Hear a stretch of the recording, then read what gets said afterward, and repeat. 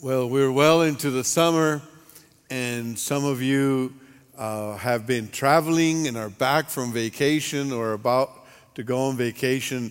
And often one of the things I hear from people that go on vacation, they travel, is, I need a vacation to rest from my vacation.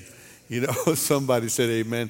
I remember going on trips with the family to like Disneyland or Disney World, and that's like a very hectic thing to do because you want to get to the park before the lines get long, and then you only have so many fast passes, and you want to make sure that you cover all of these rides before you get to the next park, and so people keep you on a schedule. We got to eat at this time so we can be here at that time, and then we got to finish this ride before the fireworks start at night, and then we got to beat the people out of the parking lot so we don't get caught in the traffic jam. And it's like, by the end of the day, you get to the hotel and you're like exhausted.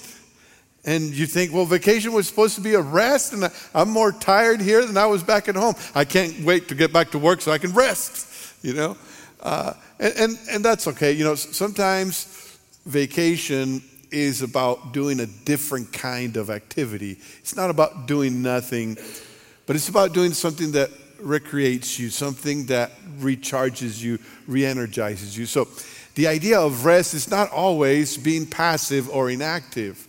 The Bible talks to us about work and about rest, and work is a blessing from God, and rest is a blessing from God. And sometimes we don't always understand all that the Bible says about rest, and so today we're going to talk about that, and we're going to talk about a better rest. We're continuing in our series in the book of Hebrews. And we're looking at Jesus is better. We've talked about in previous Sundays about Jesus is better than angels. Jesus is better as a fully human, fully God person. Jesus is better than Moses. We talked last week, and today we're going to talk about Jesus offering us a better rest. And I'd like to invite you to go with me to our text, which is in Hebrews chapter 4. And we'll begin reading with verse 1, Hebrews 4:1. Some of you may already have the handout where you can follow the notes and think about your commitment and some of the discussion questions that you can use with your family or group later on. Hebrews chapter 4, verse 1. Bible says, "Therefore, since the promise of entering his rest still stands, let us be careful that none of you be found to have fallen short of it. For we also have had the good news proclaimed to us just as they did. But the message they heard was of no value to them because they did not share the faith of those who obeyed. Now we who have believed enter that rest just as God has said. So I declared on oath in my anger, they shall never enter my rest. And yet his works have been finished since the creation of the world. For somewhere he has spoken about the seventh day in these words, excuse me, on the seventh day, God rested from all his works. And again in the passage above, he says, they shall never enter my rest. The admonition to the Hebrew audience and to us is don't fall short of entering God's rest. Don't fall short of entering God's rest. What a vivid picture of this is the journey of the people of Israel from Exodus, from Egypt, and their exodus from Egypt through the wilderness to the promised land. As we look at that vivid picture, as the writer of Hebrews considers that story of the people of God, we are reminded that God's salvation is an invitation to us to enter his rest. Have you entered his rest? Are you experiencing the rest of God in your life? If you are weary and tired, God has a word for you today. If you're a Christ follower, if you're a disciple of Jesus who is striving in your own strength, God has a word for you today. If you're discouraged and about to give up, I hope that you hear God speak to you today. Let's explore what this passage is saying. The first thing that I find here is that God's work is perfect. God's work is perfect. Some time ago, I discovered in our kitchen faucet that there was a small leak.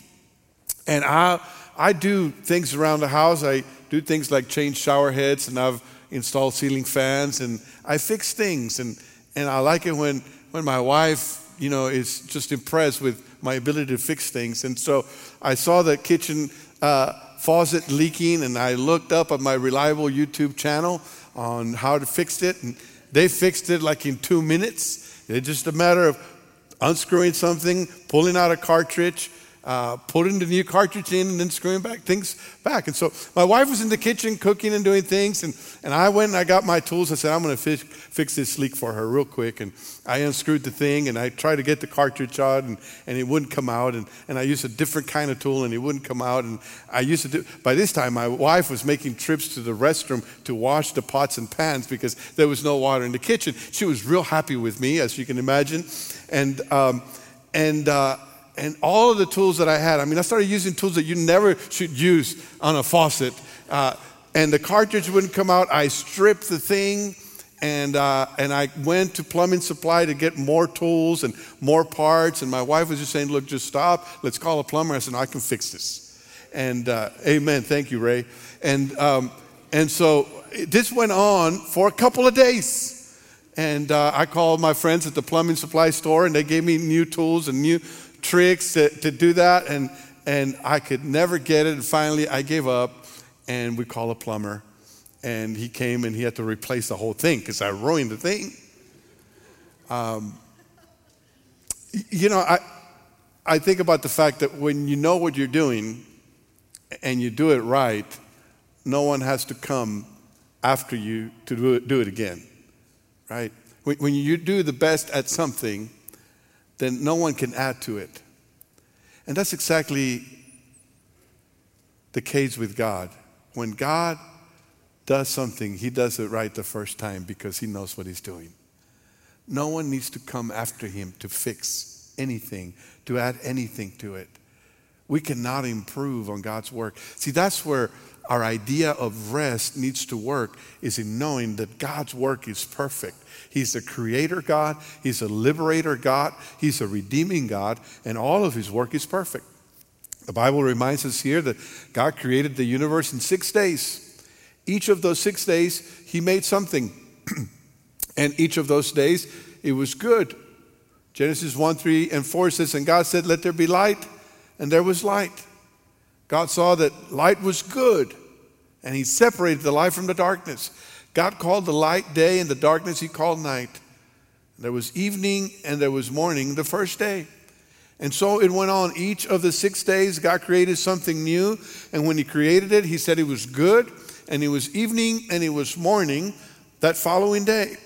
And then he got to the seventh day. And the Bible tells us that on the seventh day, God rested from all his work. And on that seventh day, there was not morning and evening. On that seventh day, God rested, and there's a sense in which the writer tells us that maybe God is still on the seventh day, that somehow the rest of God remains through today. Once the universe was created, God rested because his creation work was perfect. That doesn't mean that God is not active. It doesn't mean that God does nothing. It simply means that he finished creation and he can rest from that because he was done right the first time. When the people of God were enslaved in Egypt, God heard their cry and he came to their rescue. 10 plagues, 10 mighty signs of God's power so that Pharaoh's hardened heart would eventually let God's people go. God showed his might. There was nothing that the Hebrew slaves did. It wasn't their work. It wasn't their effort. It wasn't their skill. It was all God. And then the people of God came out, and Pharaoh changed his mind, and the people of God find themselves caught between the sea and the mountains and the Egyptian army behind them, and God and no one else opens the sea, and the people of God are able to cross the sea on dry land. And when the Egyptian army begins to pursue them in that divided sea, then God closes the sea and they perish. God delivers them completely. He doesn't have to go back and deliver them again because he did it right the first time. He is a God who delivers his people. And when humanity was enslaved by sin, God decided to come and rescue us. He became human in the person of Jesus. He lived in our pain and our suffering. He lived among temptation like we do, but he was sinless. And he went to the cross. And at the cross, he died for us. He carried the sinfulness of humanity on his shoulders. He spread his arms to bridge the gap between a sinful humanity and a holy God. And as he was hanging on the cross, carrying out our work of redemption, saving us from sin and death, he said, "It is finished. It is complete. It is perfect." There's nothing that no one else can add to his work of redemption, creation, and liberation from slavery, and redemption from sin and death is God's perfect work, completed, done, finished, and he rests. He lives in that rest of a completed, perfect work. And because God has performed perfect work, we can rest in that. We don't have to lead restless lives trying to help God, trying to add to what God has done already. God's work is a testimony. God's rest is a testimony of his perfect work. And it is an invitation for us to enter his rest. We continue to read the passage in verse 6. It says, "Therefore, since it still remains for some to enter that rest, and since those who formerly had the good news proclaimed to them did not go in because of their disobedience, God again set a certain day, calling it today. This he did when a long time later he spoke through David, as in the passage already quoted, 'Today, if you hear his voice, do not harden your hearts.' For if Joshua had given them rest, God would not have spoken later about another day. There remains then a Sabbath rest for the people of God. For anyone who enters God's rest also rests from their works, just as God did from his. Let us therefore make every effort to enter that rest, so that no one will perish by following their example of disobedience." Therefore. Anytime you see that word in the Bible, therefore, it means because this is true, then you can do this. Because this is true, then you can act on this. Because this is true, then this is the implication to your life. Therefore, because God created everything perfect, and because he rests, then you need to enter that rest. We are compelled to make every effort to enter his rest. And here's the thing. If we're being compelled to enter his rest, it means that not everybody gets to. It's not automatic. There's a step that we have to take to enter into his rest. So the second thing that I see here is that God's rest is prepared for us. It's for us to enter. God's rest is prepared. When my daughter and my son-in-law moved from Lubbock to the Valley earlier this year, they brought my wonderful grandson Daniel, and immediately Rachel, my daughter, instituted something called Friday afternoons with Pops and Gigi, mostly with Pops. And she asked me my schedule. I said, look, Friday mornings, I usually am finishing up my sermon, but I'm done by noon. And at noon on Fridays, I begin my Sabbath for about 24 hours from noon Friday to about Saturday afternoon is my day of rest. It's when I decide not to do any work. And so now my Sabbath begins with Daniel and Pops. And so we do things together. We go to the museum, we go to the library, we go to splash pads. This picture here is we're going to South Padre, and we do fun things together. And he enjoys that time. And the reason that Daniel and I enjoy hanging out together, and sometimes we bring Gigi along, is because I love him. And he knows that I love him. And because he knows that I love him, he doesn't worry about anything. I mean, at the beach, he just runs to the water. If I'm there, he runs to the water. His parents are there. He doesn't worry about how much money I have in my wallet, because whatever we're going to do, I'll take care of it. He doesn't worry about whether we have enough food or not, because there's always food around him and snacks that we're offering him.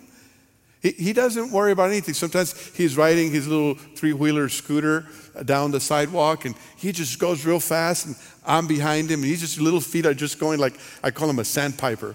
And once in a while, he just looks back, and out of the corner of his eye, he knows that I'm still there, and he keeps going. He relaxes, he enjoys life because he knows that he's being cared for by someone who loves him. God loves us, and he has prepared a life for us. He has made the world for us. He has given us freedom. He has saved us from sin and death, and he has prepared a life of rest for us. See, the wonderful thing about God's salvation is that he saves us from something, but he also saves us for something. Christ came to deliver us from sin and death, but it didn't stop there. He delivers us and saves us to good works, to become children of God, to live in the kingdom of God, to live in a new dimension of life. He saved us from something, and then he saved us for something. When I look at the story of the Hebrews leaving Egypt, their journey to the promised land, I see that salvation has an exit and it has an entrance.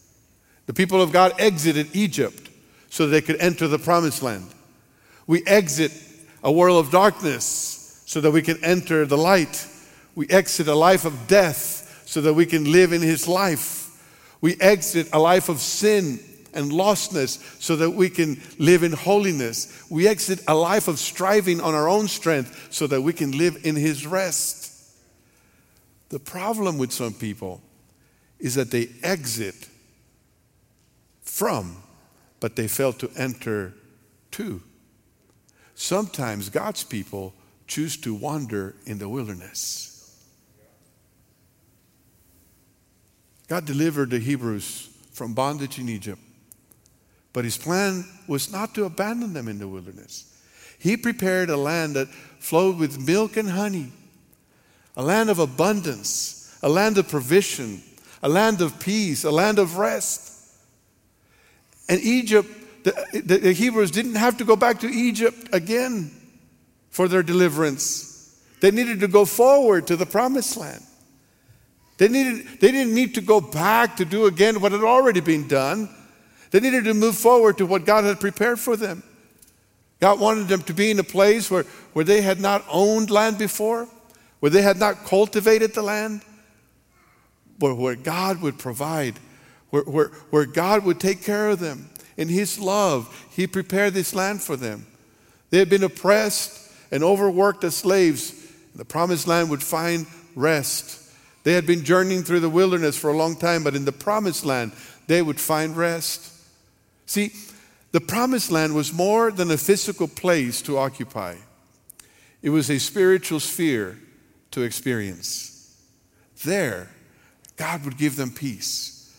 There, God would show his ability to care and provide for them. There, God would protect them from the peoples around them.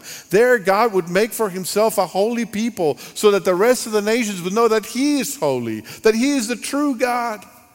That's what God had prepared for them. But the older generation of Hebrews, the generation that came out of Egypt, failed to enter the promised land. They saw the works of God and how he was mightier than Pharaoh. They saw his deliverance through the Red Sea. They saw him provide manna in the desert. They saw him give water from a rock. They saw the mighty works of God, but when they got to the edge of the promised land, they sent spies to check out the land that God had promised them. And the spies went and they said, there are giants in the land. We look like grasshoppers compared to them. That's slight exaggeration. And they came back and they told the people, and they were afraid. They were afraid. They did not believe that the God who delivered them from Egypt could help them conquer the giants. They did not have the faith in the God who they had been seeing work in the wilderness, that he would be able to make them enter into the promised land. And because they failed to believe, they failed to enter. How can someone who has seen the work of God over and over again fail to believe that he can do it again? How can someone who has experienced the power of salvation of God in the past fail to believe that God can still save today and that he will still save tomorrow?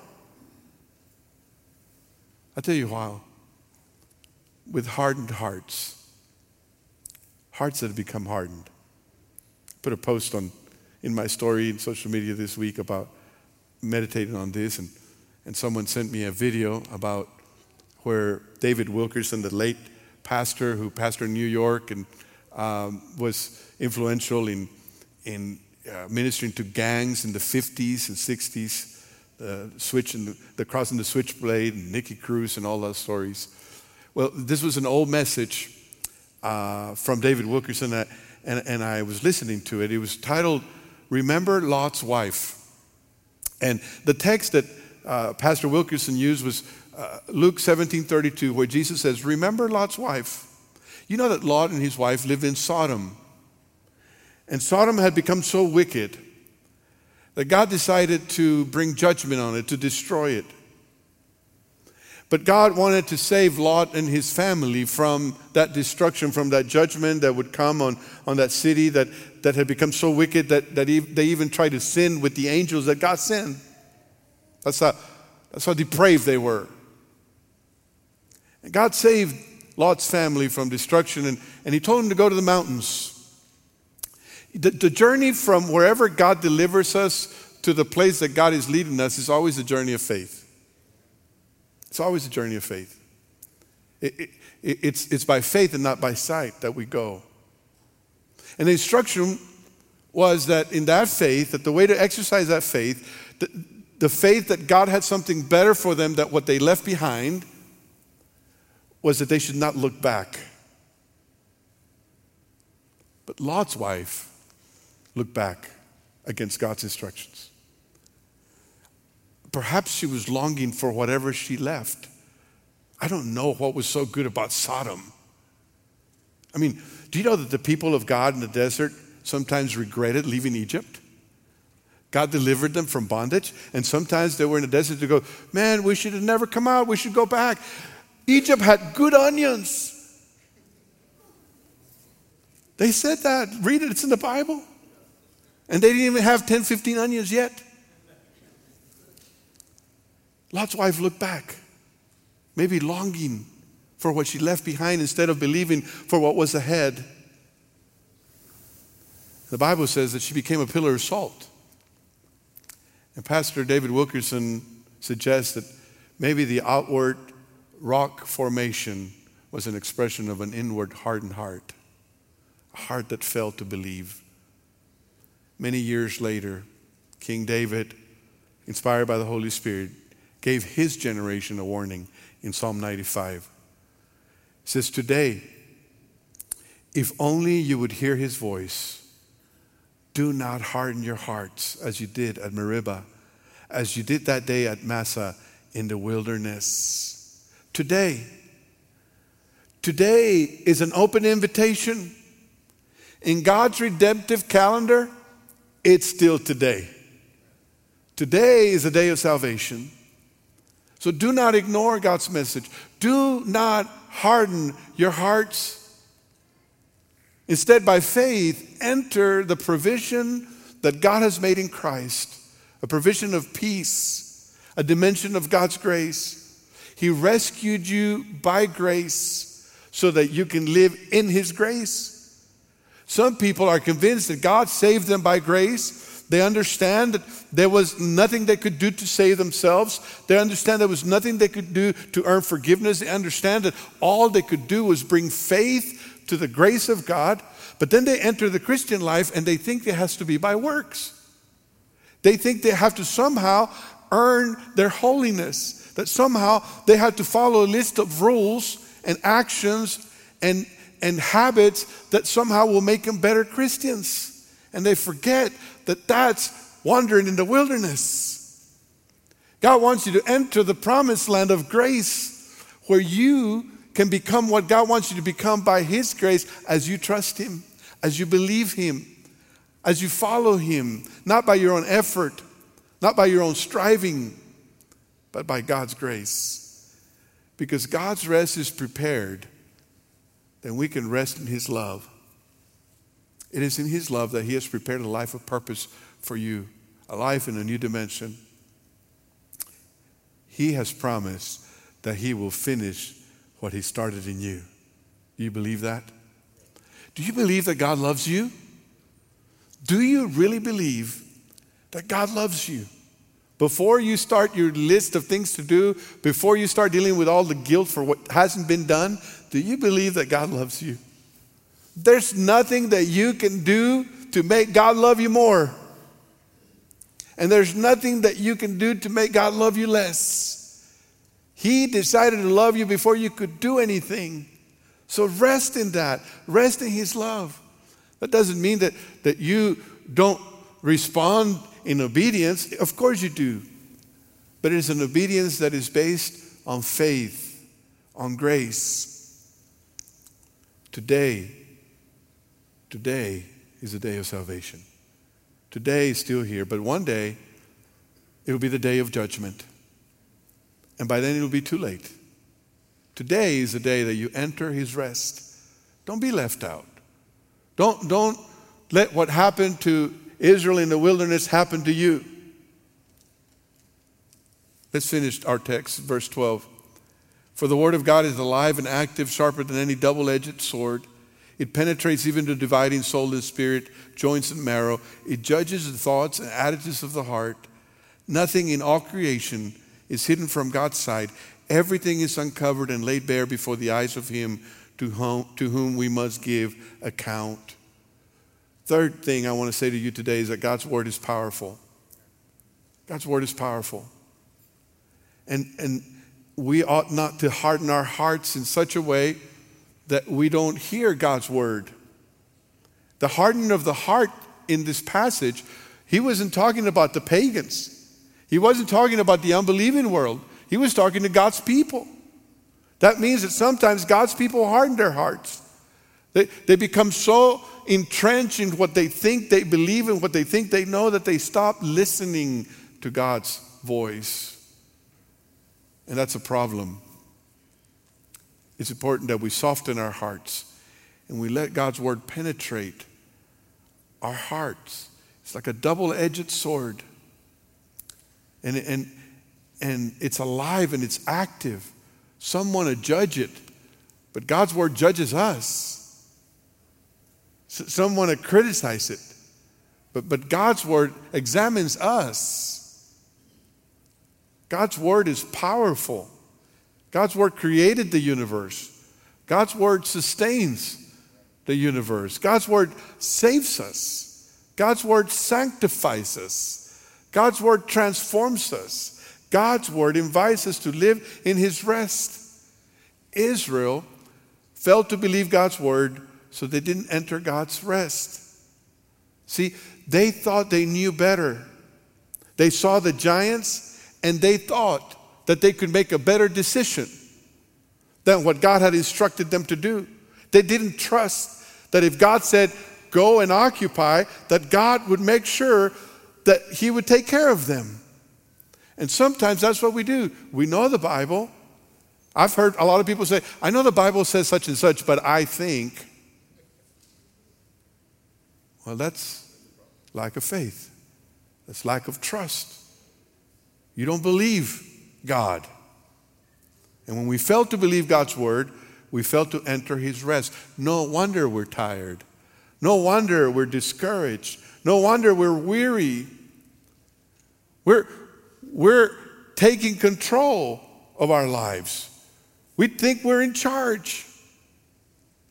But we can be confident in God's word. Listen, we won't have rest if we keep doing things our own way and we ignore God's word. And it comes to honesty and integrity. It comes to the way we do marriage. It comes to every aspect of life. If we keep doing things our own way, we won't have rest. We won't have rest if we're trying to control every situation. Some of you are control freaks. And that's lack of faith. You don't believe that God can take care of that situation. You think that you have to be in charge of every single detail because you don't trust God to take care of it. I wish I had an amen for that one. Some of you are trying to change other people when only God can change them. No wonder we're tired. You won't have rest if you keep redefining what God is already defining in His Word. We don't get to redefine marriage. We don't get to redefine gender. We don't get to redefine what God has already said is good. We don't get to call good what is bad and bad what is good. God's already called it. That doesn't mean that we don't love people. Whoever you are, God loves you. Whatever you're struggling with, God loves you. But it doesn't mean you can redefine God's word. We don't get to rest if we think that the spiritual answer for our nation is to put the right people in office. Listen, when Jesus was asked by Pontius Pilate about his kingdom, are you a king? Jesus says, my kingdom is not of this world. If Jesus thought the answer to this world was to occupy government, he would have taken Pontius Pilate's place. He would have taken Herod's throne. He would have replaced Caesar, but he didn't, because his kingdom is the spiritual kingdom. And those of us that are thinking that our only hope is to get the right people elected do not believe that God can do things in the spiritual realm. We don't believe that God can change hearts, that God can change families, that God can change communities, that God can bring about revival in a spiritual way. We won't have rest until we believe that. We won't have rest until we trust that God and God alone can do what He promised to do. I'm afraid that some of us are listening more to the news than we are to God's word. The other day, a couple of weeks ago, I was listening to the news about the stock market, and I have an app that keeps up with my retirement account. And I looked at my app, and my Apple Watch said I was having a heart attack. It was like, and I had some questions, and I sent a friend of mine some questions, and then I closed the app, and I decided not to worry about it. I decided not to worry about it. I hear the news about gun violence and the banter back and forth in politics. I hear the news about sexual abuse in some churches, which is sad and heartbreaking that spiritual leaders would do that. I hear the news about monkeypox and a research of COVID. I hear the news about gas prices, and all of it can be extremely discouraging. All of it could cause us to fear. I was showing my wife this morning the app that shows how I sleep at night, and I was saying, look how I sleep at night. I was bragging. You know why I can sleep at night? You know why I can rest? Is because I believe God loves me, and I trust His word. That doesn't mean I don't care about what's going on in the world. That doesn't mean that there's not something to do about that. But I believe that God can deliver what He promised.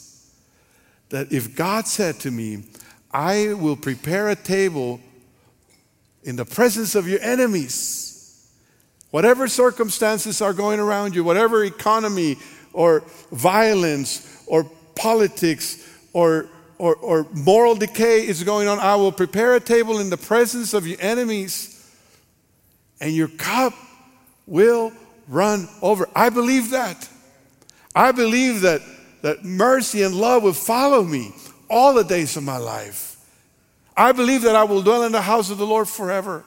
I believe that if God said, I will never leave you nor forsake you, that He meant it, and He will keep His word. I believe that God loves me. I believe that God keeps His promises. I believe that sometimes it doesn't look like it, but God is working for me and not against me. Israel did not enter the promised land because they didn't believe. God, through Jesus, offers us a better rest Will you enter that rest? Because God's word is powerful. We can rest in his word today. That means that you can rest in his promises. And that means that you can stand in confidence when you listen to his voice. When your heart is not hardened, but is listening to his voice, then you can rest in that. You can take that to the bank. Will you enter his rest today? Maybe you need to trust Jesus in his work for your salvation. Maybe you've never done that.